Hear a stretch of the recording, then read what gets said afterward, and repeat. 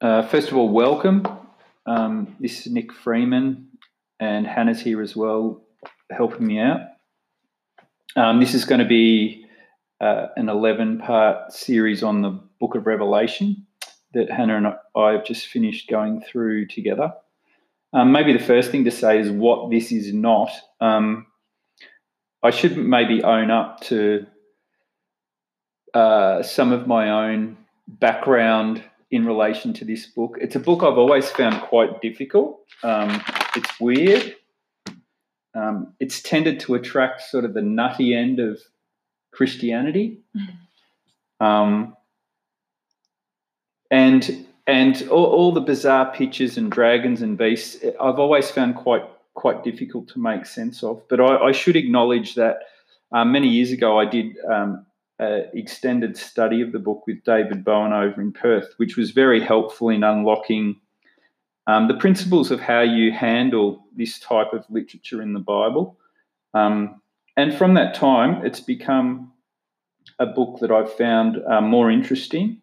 And the rich picture that it sort of begins to build of the gospel that's consistent with the rest of the New Testament, but is also quite unique. I've found it's a book that it bears really good fruit. And I think it's also one of those books that's particularly interesting and relevant to explore when times are tough. And in Australia at the moment, it's amazing the sorts of questions that people are contemplating and asking in the face of, the COVID-19 pandemic that's sort of shaken our foundations a little bit. And maybe it's timely to return to this book in a time like this and have a bit of a look about Jesus' perspective on the end of things and his perspective on his reign and his kingdom. I hope you find it really rich. Hannah and I have found exploring it over recent months really rewarding and a blessing. And so we hope it's a blessing to you. What it's not is if you're a doomsday prepper, it's probably these sessions aren't going to help you a great deal. Two, if you're wanting a really academic analysis of Revelation, I could probably point you in the direction of some good books, but that's not really the purpose of what we're doing here. What we want to do over these 11 sessions is really think through how to read Revelation for yourself and how to find good food to feed on, good food that's encouraging and challenging, that helps us actually live our day-to-day lives in the world in ways that are consistent with who Jesus is and who we are and the kingdom that we're called to seek with all our hearts. So I might start just by saying a prayer and asking the Lord to help us, and then I'll just introduce the session a little bit more, and then we'll have a look at chapter 1. Lord Jesus, thank you for your word and all the scriptures, and we value all of it and even the difficult bits. And we just ask that over this set of sessions that you would open our eyes to you. We want you to be the focus, and open our hearts as well to your voice and your leading. And we choose to just conform how we see the world and how we live in the world with how you see the world and how you're operating in the world all around us, whether we can see it or whether we can't. We just acknowledge you are Lord and you are ruling the universe, and that the great victory's been won, and more help us to live consistent with that truth. In Jesus' name, amen. Amen. Okay, so I said 11 sessions. For those of you who've heard me teach before, you might take this with a grain of salt, but I'm going to try and confine the sessions to between 45 minutes and 1 hour. We will provide some really basic notes, maybe some good diagrams, and a few simple questions that you could use if you're discussing these sessions with other people. And Hannah's going to be part of the interaction during these sessions. She's sitting here with me, and we're going to just go through the chapters together, with her contributing and throwing in questions along the way. As I said, session 1, we'll do 3 things. Firstly, we'll go through some basic background information about the book of Revelation. Then the second thing, which I think is going to be really, really helpful for any of you looking at Revelation with us over these sessions, I'll introduce you to 4 really helpful principles for interpreting the book that I think are they've really helped me. So hopefully they'll help you. And then the third thing in this session is we'll have a look at chapter 1 in a little bit of detail. Great. So let's dive in. First of all, what can you tell us about who wrote this book, and how does it fit into the life of the early church? Okay, so some background information about who wrote the book. So from the 2nd century AD, so very early in the history of the church, the author of the book authorship was attributed to John the Apostle. So the same John that wrote the Gospel and wrote the letters, 1, 2, and 3 John. He was seen as the author of Revelation. Later in the history of the church, that was challenged, and some alternative authors named John were thrown up. But my view is that there's no real reason to doubt the attribution of the book to John the Apostle. One of the big reasons why John's authorship is sometimes challenged is the style of writing in Revelation is so different to the style of writing in the Gospels, etc.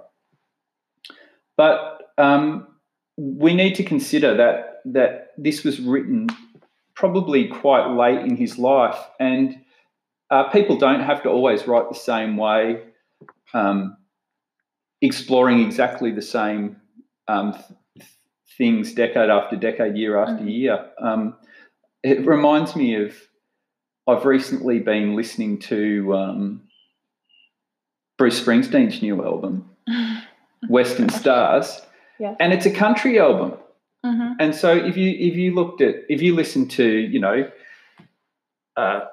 Born to Run from 1975, mm-hmm. and you sat it next to Western Stars 2019, mm-hmm. An individual can express themselves quite differently over the journey, and it can still be the same person. So mm-hmm. just an aside. Who was John? So he was John the Apostle, very close friend of Jesus, one of the original 12. He had a remarkable relationship with Jesus from the Gospels as well. He describes himself as the disciple Jesus loved, one of his inner circle, one of those 3 key disciples that shared and experienced some of the most intimate moments in Jesus' life and ministry. It's likely that he was perhaps also related to Jesus as well, biologically, etc. John's obviously Jewish and deeply steeped in the Old Testament and understanding his heritage and his story. That's important to consider in this book as well, where so much is drawn from the Old Testament. He's also, church history would tell us, a leader of the church in Ephesus in Asia Minor. So he's moved away from Israel later in his life, and he is established in the city of Ephesus, where he clearly had a role as a key apostle and an elder over the church in Ephesus, but also an influence over the churches in the surrounding towns and villages in Asia Minor.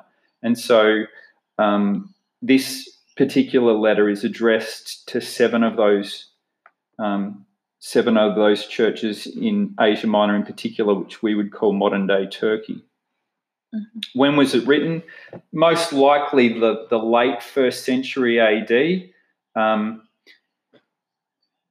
There are some theories around earlier dates, but in my view, it fits best with the reign of Domitian, who was a Roman emperor in the late 1st century, who was responsible for a significant outbreak of persecution against the church, and who the church really viewed as a new Nero, who was the brutal emperor who oversaw a sort of wave of persecution that resulted in people like Peter and Paul being killed in the 60s. Mm-hmm. Domitian is a later emperor who really goes after the church and also really pushes emperor worship, which is a theme that underlies lots of what's going on in this book as well. John tells us in the first chapter that he's on the island of Patmos, which is just off the coast of Ephesus, in exile at this time.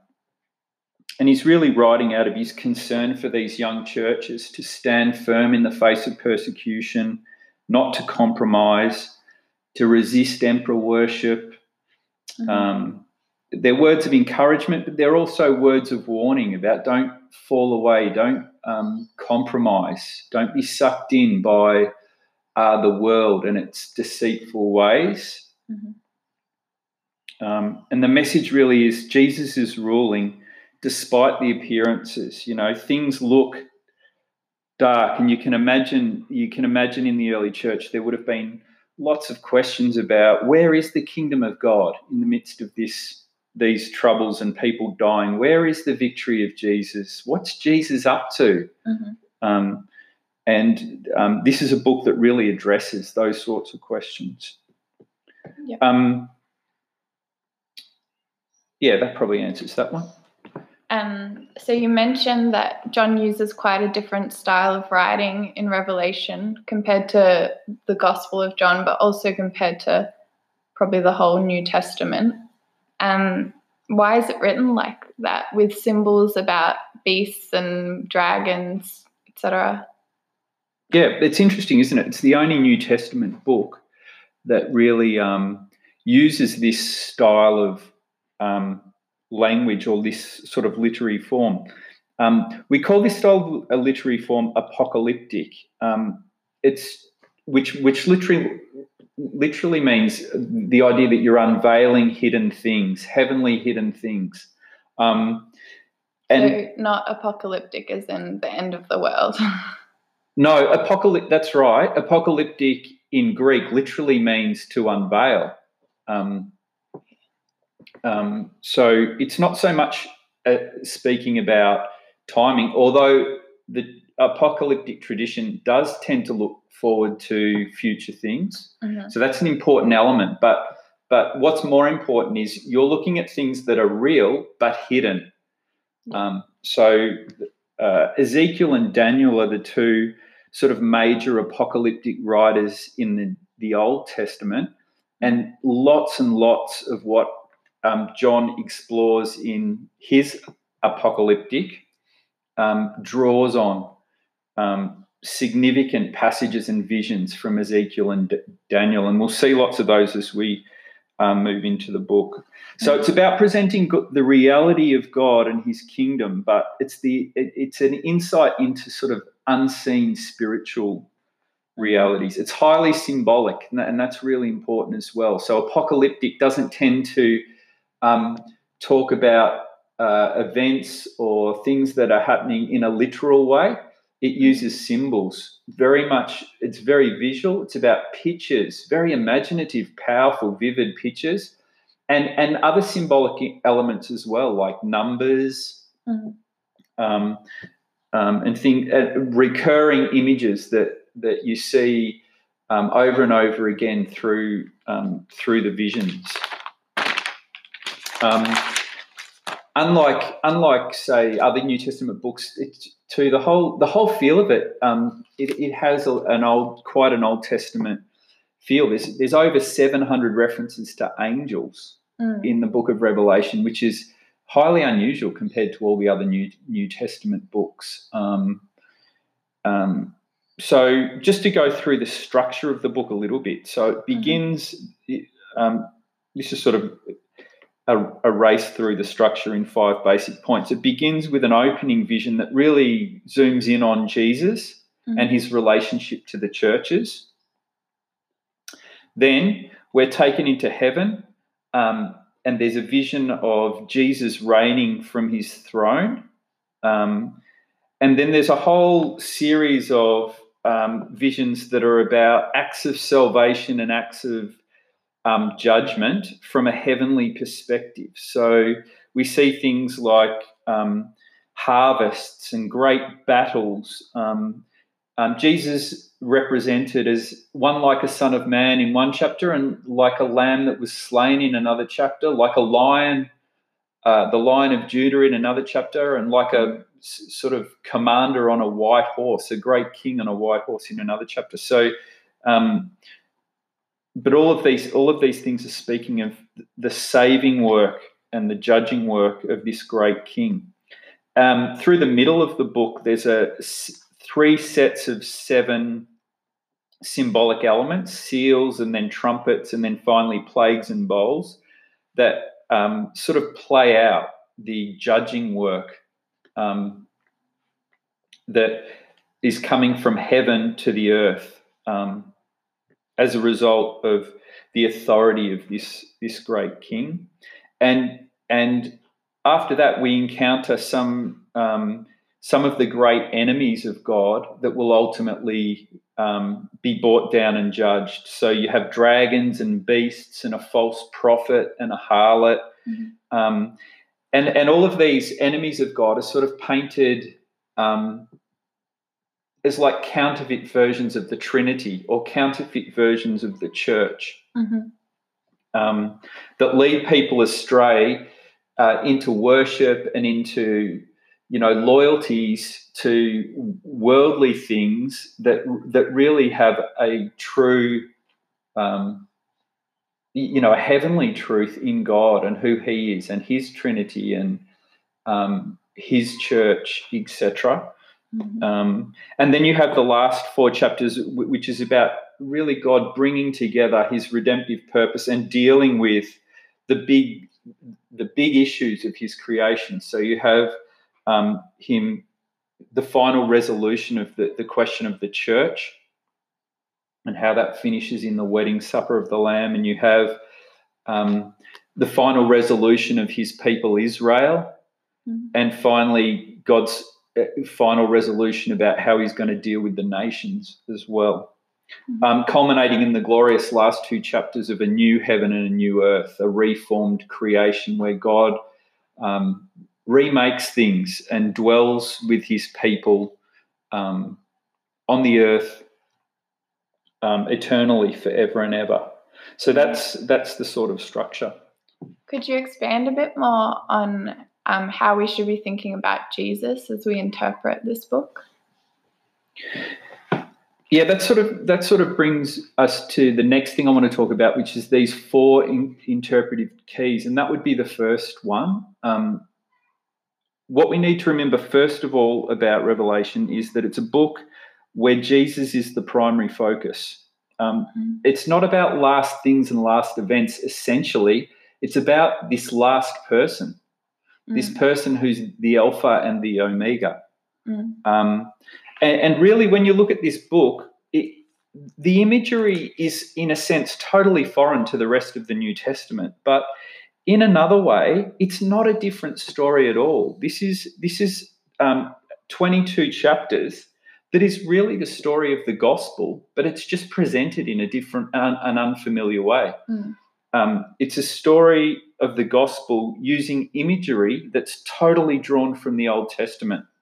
So rather than tell the literal story of Jesus coming and being born as a baby and living and his ministry and dying and rising again and ascending, and the story of the early church like in Acts from an earthly perspective, this is telling the same story in lots of ways, but from a heavenly perspective, and using Old Testament pictures to explain those decisive moments in the gospel story.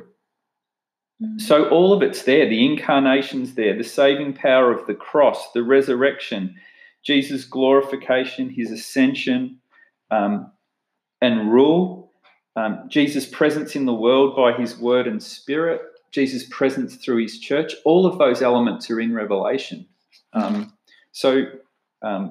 It doesn't introduce really biblical ideas or theological ideas that are different to the rest of the New Testament. It's just the form is different. So how do we interpret the timing? When is this meant to occur? Yeah, that's a difficult question. But I think we can say some things. We've just got to be careful how we think about timing. I think the main thing to say in relation to how we are to understand or apply these visions is, from John's perspective, I think there's a past element, a present element, and a future element to all of these pictures. So even if you go back to the Old Testament prophets and how they understood prophecy and what was going on, what you would find even in the Old Testament is often there was an immediate fulfillment of the prophecy, say within the generation that the prophet was speaking to. But there was also often a future hope that was to do with a fulfillment in the day of the Lord or the coming of the Messiah that looked forward to a time beyond the immediate generation of the people experiencing the prophecy. I think, in a sense, that's what's going on in John's Gospel as well. Lots of these prophetic pictures are drawn straight from Old Testament visions. So there's an Old Testament connection to what we're interpreting here. There's clearly the primary focus of these visions is to encourage Christians in Asia Minor in the 1st century AD. So we always need to be asking the question, what would people in 1st century church have made of these pictures? How are they relevant to those people? How did they encourage or warn or exhort that generation of Christians? I think there's also a fulfillment of these visions that's part of the ongoing story of the church as well. So it's relevant to us in our day as the proclamation of the gospel still goes forward, etc. And there is an element in these visions that's also about looking forward to a future hope when Jesus will come again. So these visions are true and real in terms of Jesus' past work, in terms of our present experience as the church, but also in terms of our future hope in the return of Jesus to the earth. One of the things I think is really important to understand in relation to the question of timing is to have a bit of an understanding of how John would have understood this concept of the day of the Lord. And to explain that, we just need to say one or two things about the Old Testament. So in the Old Testament, there was a view that the present age would end with the coming of the Messiah and the restoration of the kingdom, and that would usher in a new age where God would rule on the earth, where things would be restored and redeemed. And that point event in the future was called the Day of the Lord. That time when the Messiah would turn up, the King would be established, and kingdom rule would occur from that time on. Now, so Old Testament, that's a single point event. In the New Testament, the picture becomes more complicated because what we recognise is, yes, there was an old age. Then Jesus turns up on the earth and he clearly understands that his coming means the kingdom is present and the king is here. So in a sense, the day of the Lord, from Jesus' perspective, begins with with his coming to the earth 2,000 years ago. And we see in his life and then death, resurrection, and his ascension to rule, that is actually the fulfillment of lots of these prophecies about the day of the Lord, where the victory is won and where a new age begins, etc. Yeah. But then we have this period that the Old Testament didn't really foresee, where you would have the reign of the king occurring alongside an old age that's still present in the world. So you have a period in history that's gone on for 2,000 years where you have the new age of the kingdom running alongside the old age of the fallen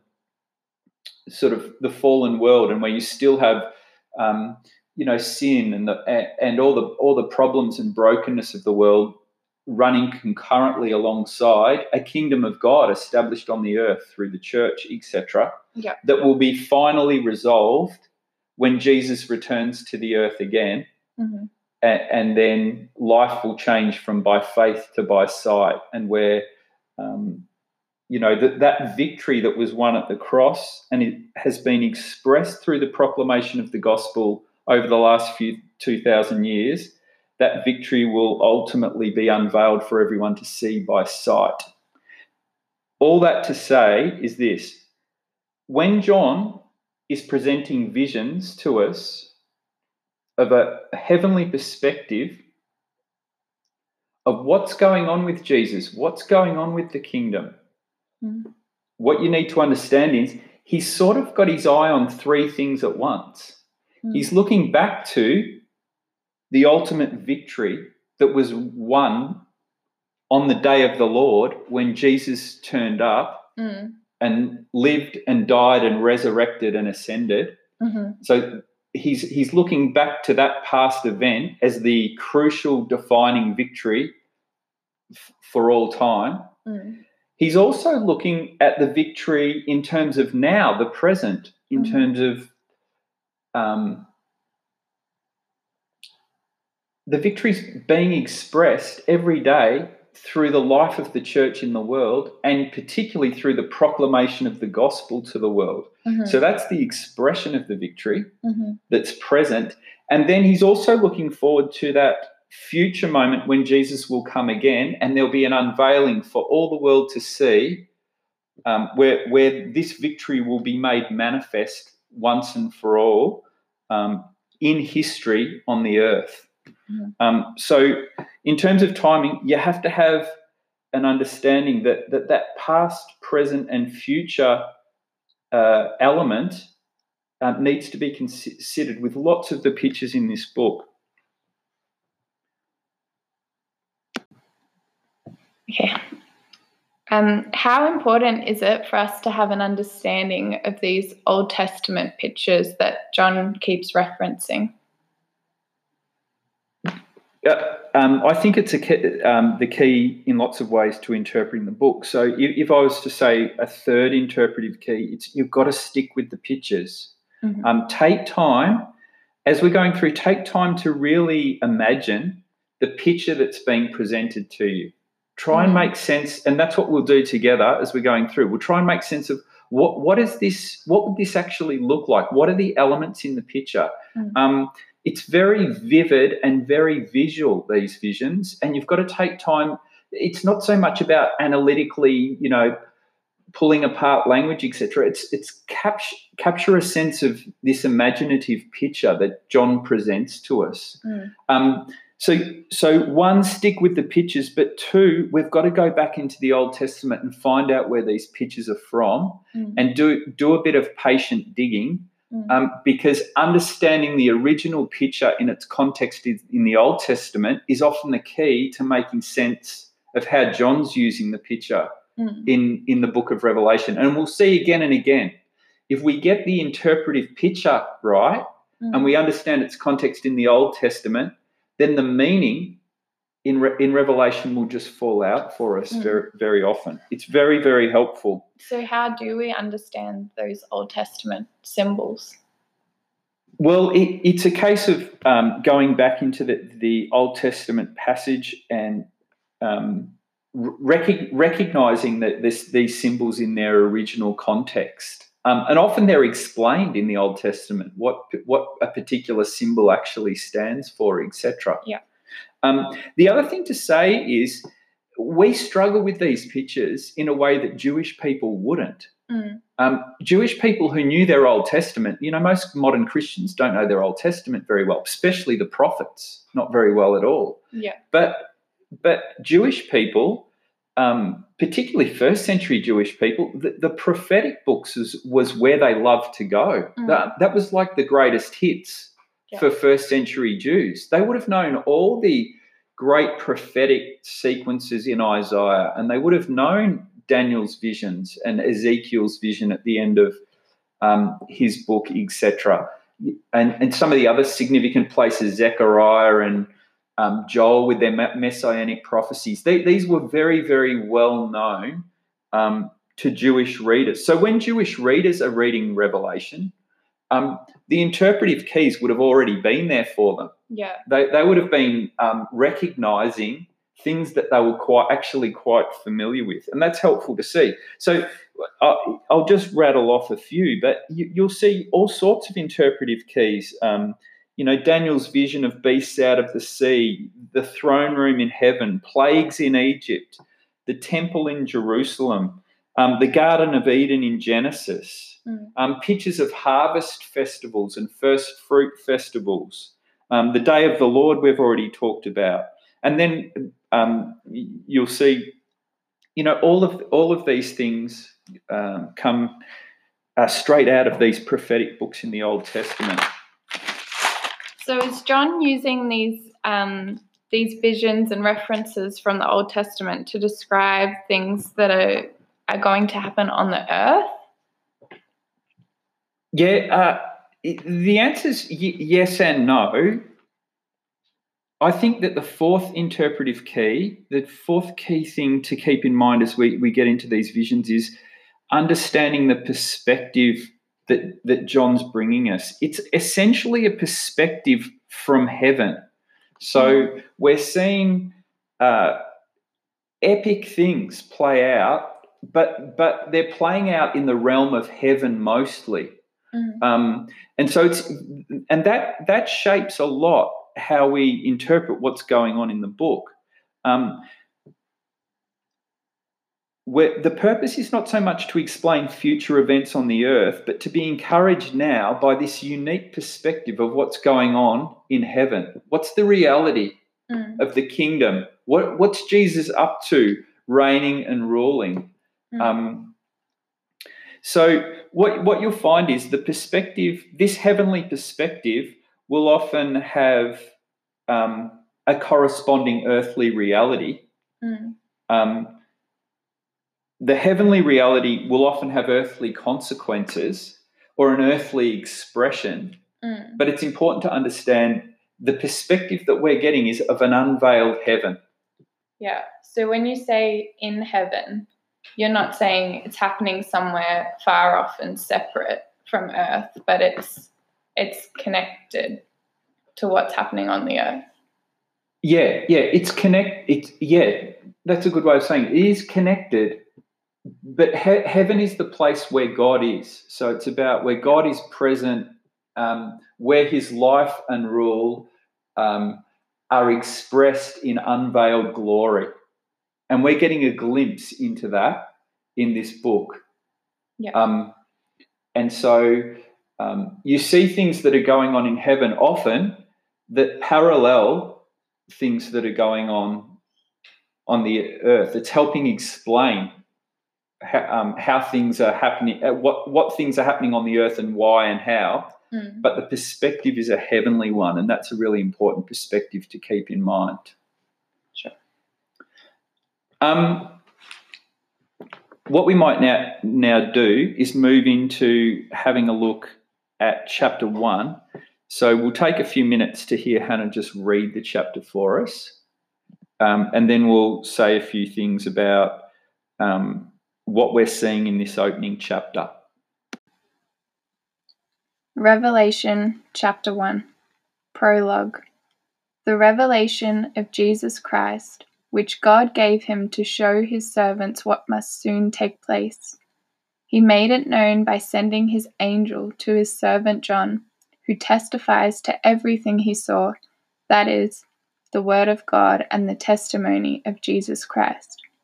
Blessed is the one who reads the words of this prophecy, and blessed are those who hear it and take to heart what is written in it, because the time is near.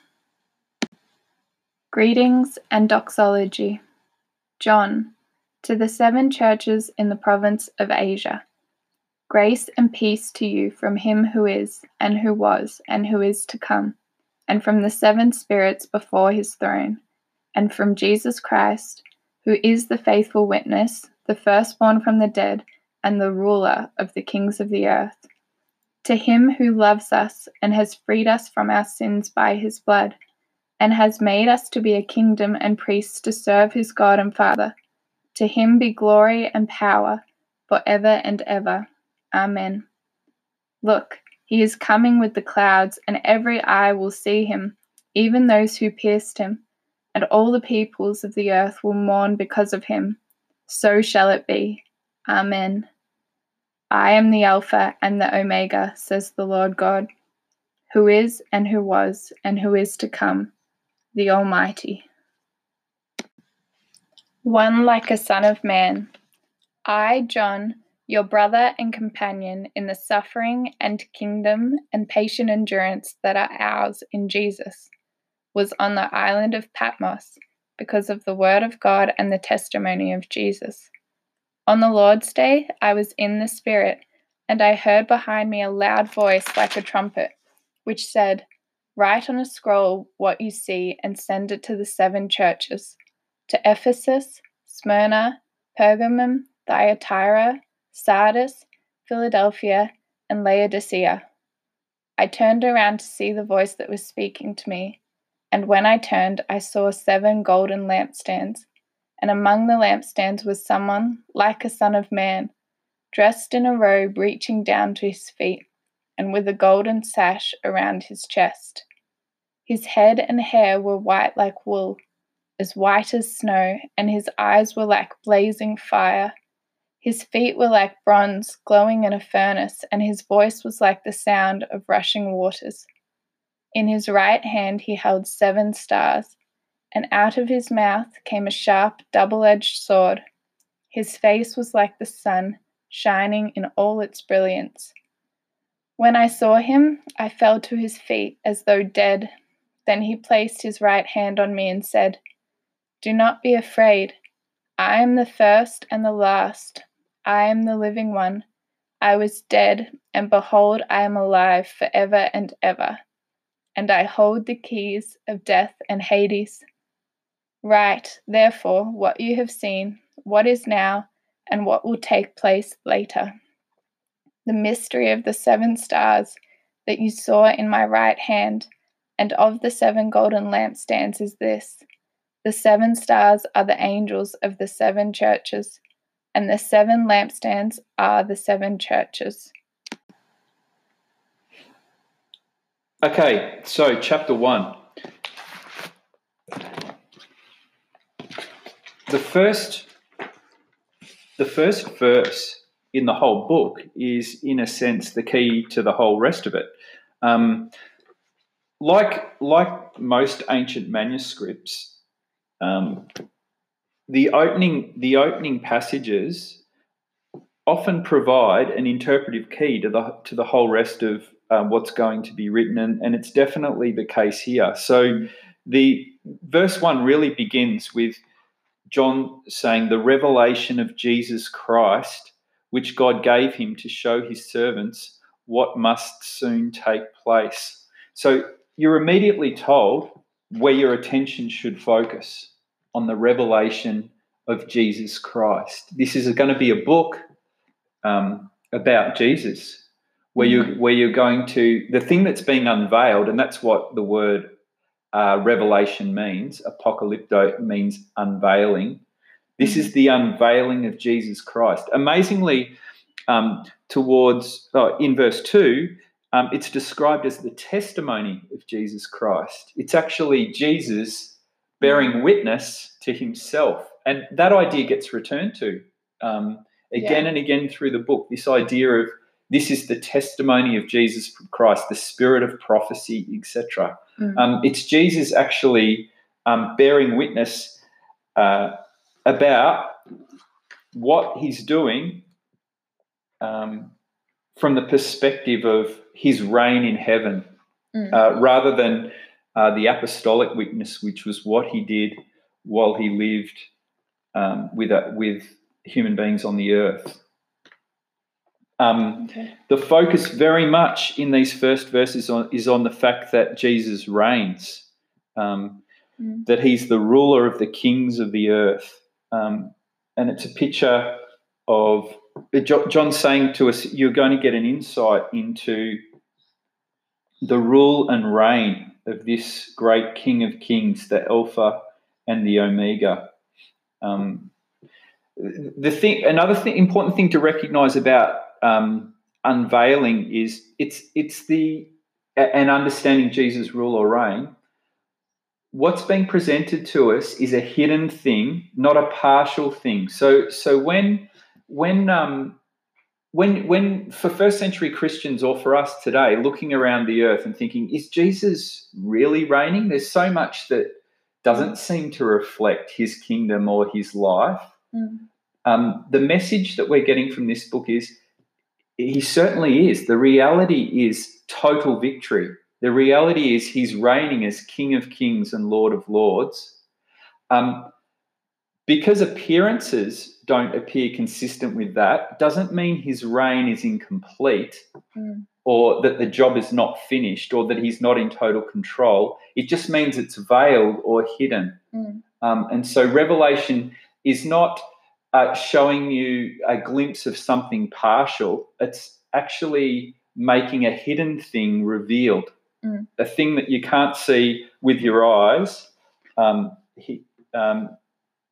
You're being taken into and being given a glimpse of. Yeah.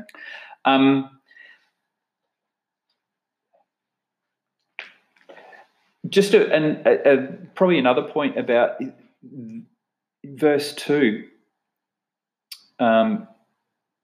He made it known by sending his angel to his servant John, who testifies to everything he saw, that is the word of God and the testimony of Jesus Christ. So again, this book is claiming an incredible authority, that what's being presented to us is the word of God and the testimony of Jesus Christ himself. So these passages remind me of that section at the beginning of John's Gospel where John talks about the fact that he came among us and dwelt with us, and we beheld his glory, the glory of an only begotten Son, etc. That idea that John's recognised on the earth, that they caught a glimpse of Jesus' glory in when he was present with them on the earth. This is sort of similar, but it's from a heavenly perspective. This is sort of a glimpse into the heavenly reality of the glory of the only begotten. What follows then is a few verses that really underline the point I made before, that John is really going to tell us the gospel story in quite a unique way. So he addresses, verse 4, he addresses this prophecy to the 7 churches in the province of Asia, and we'll learn much more about them in chapter 2 and 3. But then he introduces with a sort of doxology or almost like a prayer or a song, a whole lot of essential information about Jesus and who he is and what he's done, that really is a version of the presentation of the gospel. So if you read verse 4 through verse 8, you've got all the elements of the gospel story there, that Jesus is risen, that he lives and reigns, that his love has motivated these eternal actions, that he's dealt with sin by his blood, that he's made us a kingdom and priests, and that ultimately he's going to come back again. So it's sort of walking through a presentation or a version of the gospel story that, again, his readers would be familiar with. They're the basics of Jesus' witness of his life and death and resurrection on the earth, and the implications that's had for setting people free and sanctifying, making them a kingdom and priests to serve God and Father. And then what's going to happen is really it's this story, this gospel story, that's going to play out in the visions that follow. It starts to get quite exciting from verse 9. So, well, not that the first bit hasn't been exciting, it has, but he starts to give us a little bit of biographical detail about himself and his circumstances on Patmos. And he talks about the fact, the circumstances surrounding when he received these visions. On the Lord's day, I was in the Spirit, and I heard behind me a loud voice like a trumpet, which said, "Write on a scroll what you see and send it to the 7 churches." So this angel is instructing John to document the visions that he's going to be presented with for the purpose of encouraging these churches in Asia Minor who are being persecuted.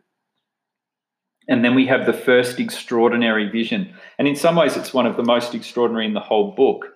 I turned around to see the voice that was speaking to me. And when I turned, I saw 7 golden lampstands. And among the lampstands was someone like a son of man.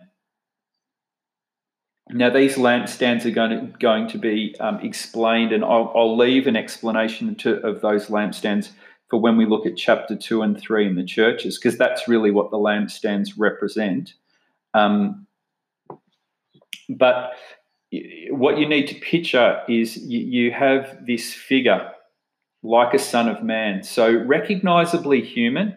That's an important quote that Daniel uses in Daniel chapter 7 in one of the messianic prophetic texts in his book.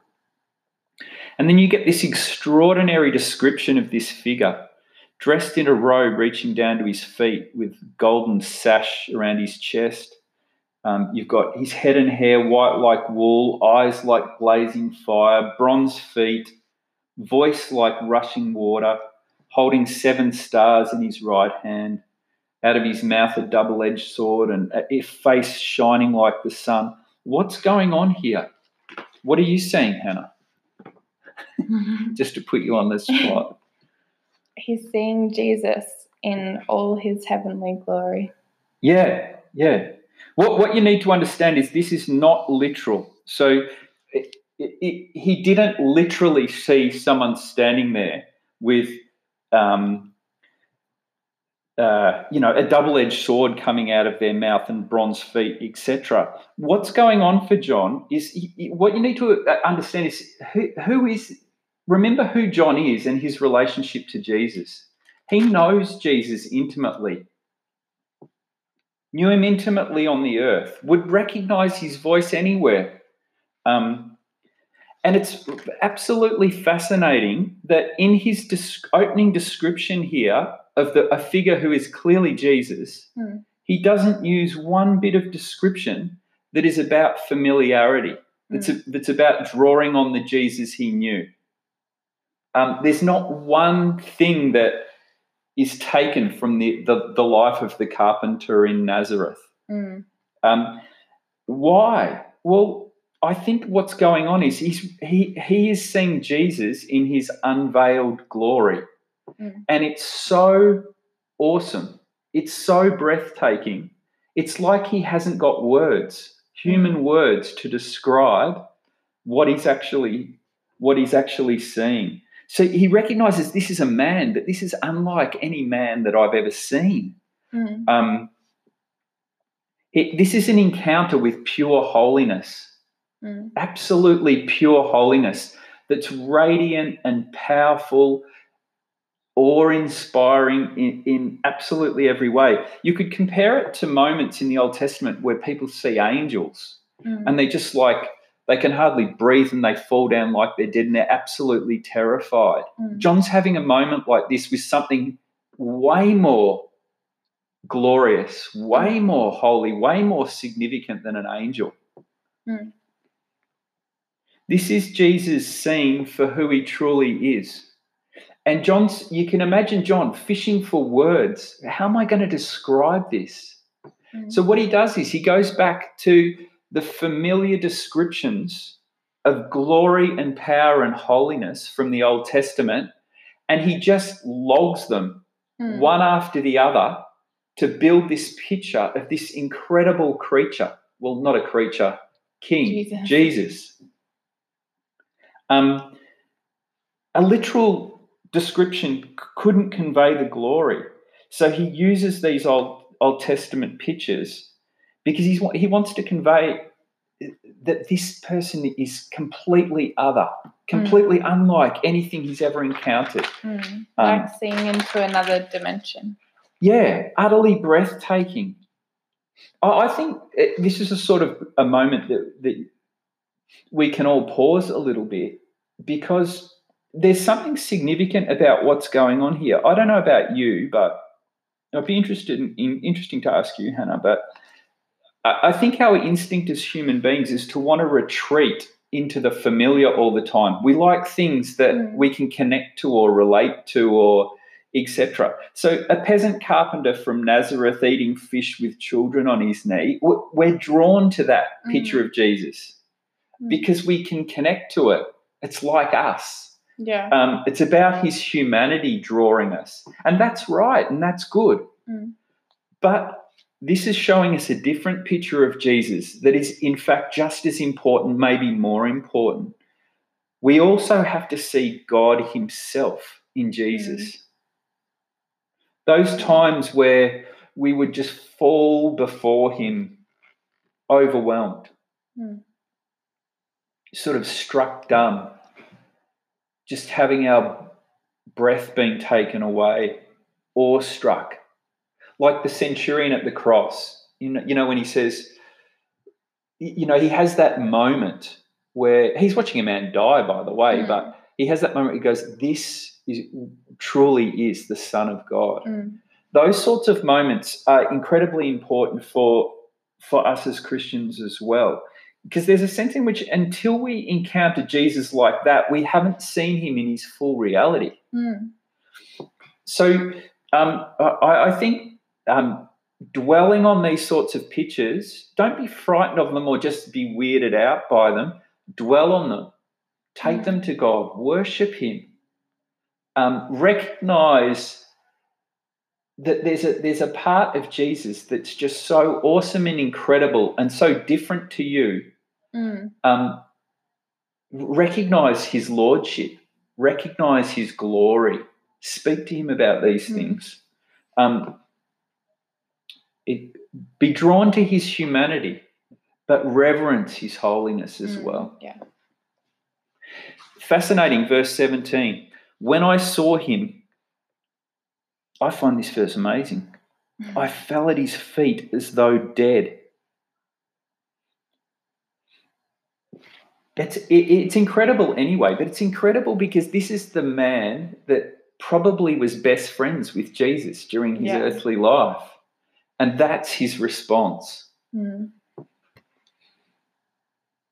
Then Jesus places his right hand on him and speaks. Do not be afraid. I'm the first and the last. I'm the living one. I was dead, and behold, I'm alive forever and ever. And I hold the keys of death and Hades. Amazing words. Incredible words. The King of Kings and the Lord of Lords just speaking out of total authority, total power, total victory. And then he instructs John to write therefore what you've seen, what is now and what will take place later.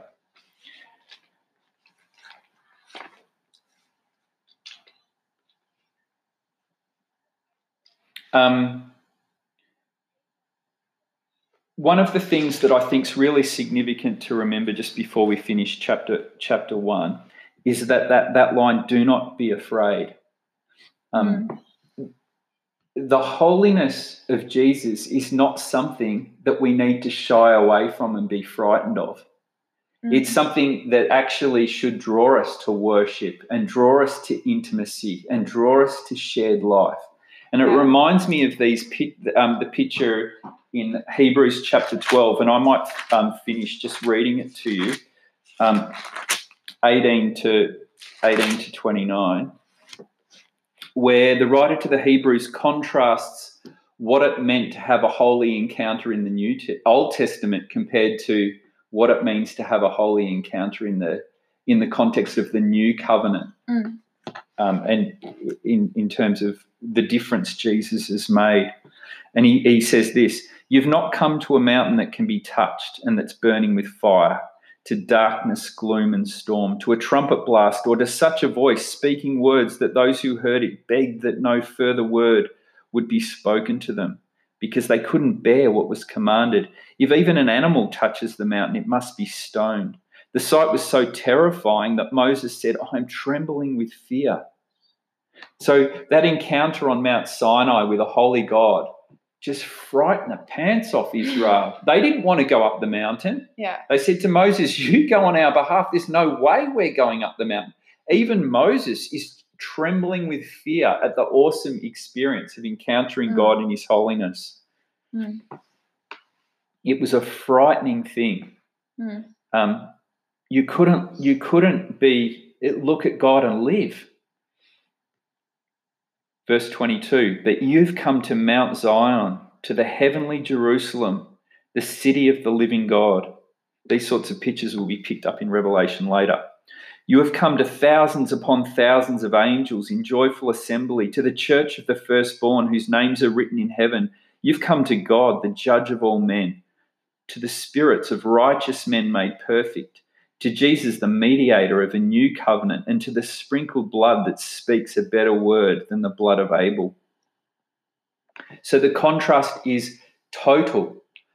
This is a picture that's just as holy, just as awesome, but rather than something that creates fear and causes sinful human beings to want to run away and hide, because we have a mediator of a new covenant, we can come and it's joyous. It's about joy, and it's about wanting to race into the intimate presence of Jesus. Yeah. And it's actually beneficial for us to encounter God in his holiness, because then we can recognize our need for justification and then appreciate it, that he has justified us. Yeah, you recognize what he's done. Yeah. What he's done to sort out this horrible mess in such a perfect, holy way. Yeah. Being invited right into the middle of his life and the life of God. See to it that you do not refuse him who speaks. If they did not escape when they refused him who warned them on earth, how much less will we if we turn away from him who warns us from heaven? And at that time his voice shook the earth, but now he's promised, once more I will shake not only the earth but also the heavens. The words once more indicate the removing of what can be shaken, that is, created things, so that what cannot be shaken may remain. Therefore, since we're receiving a kingdom that cannot be shaken, let us be thankful and so worship God acceptably with reverence and awe, for our God is a consuming fire. Just that recognition that God's bringing together through his son Jesus heaven and earth in a way that's shaking away the things that aren't going to last, the created things, and establishing things that are eternal, and that we're part of those eternal, that new eternal reality. Yeah.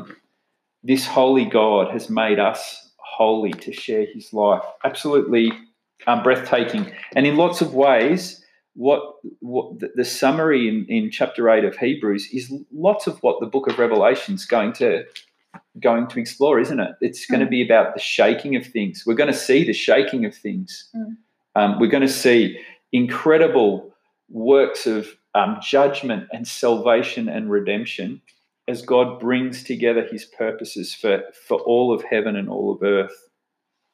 The last verse of chapter 1, I'm not going to pick up on now. Jesus explains the symbols, that the 7 stars are angels and the 7 lampstands are like 7 churches. But we'll begin the next session unpacking this vision of Jesus standing among the lampstands and his relationship to the churches. And that'll be the focus of what we do next. One last thing. I think verse 19 is quite interesting. The instruction that Jesus gives. I've turned the page and now I can't see.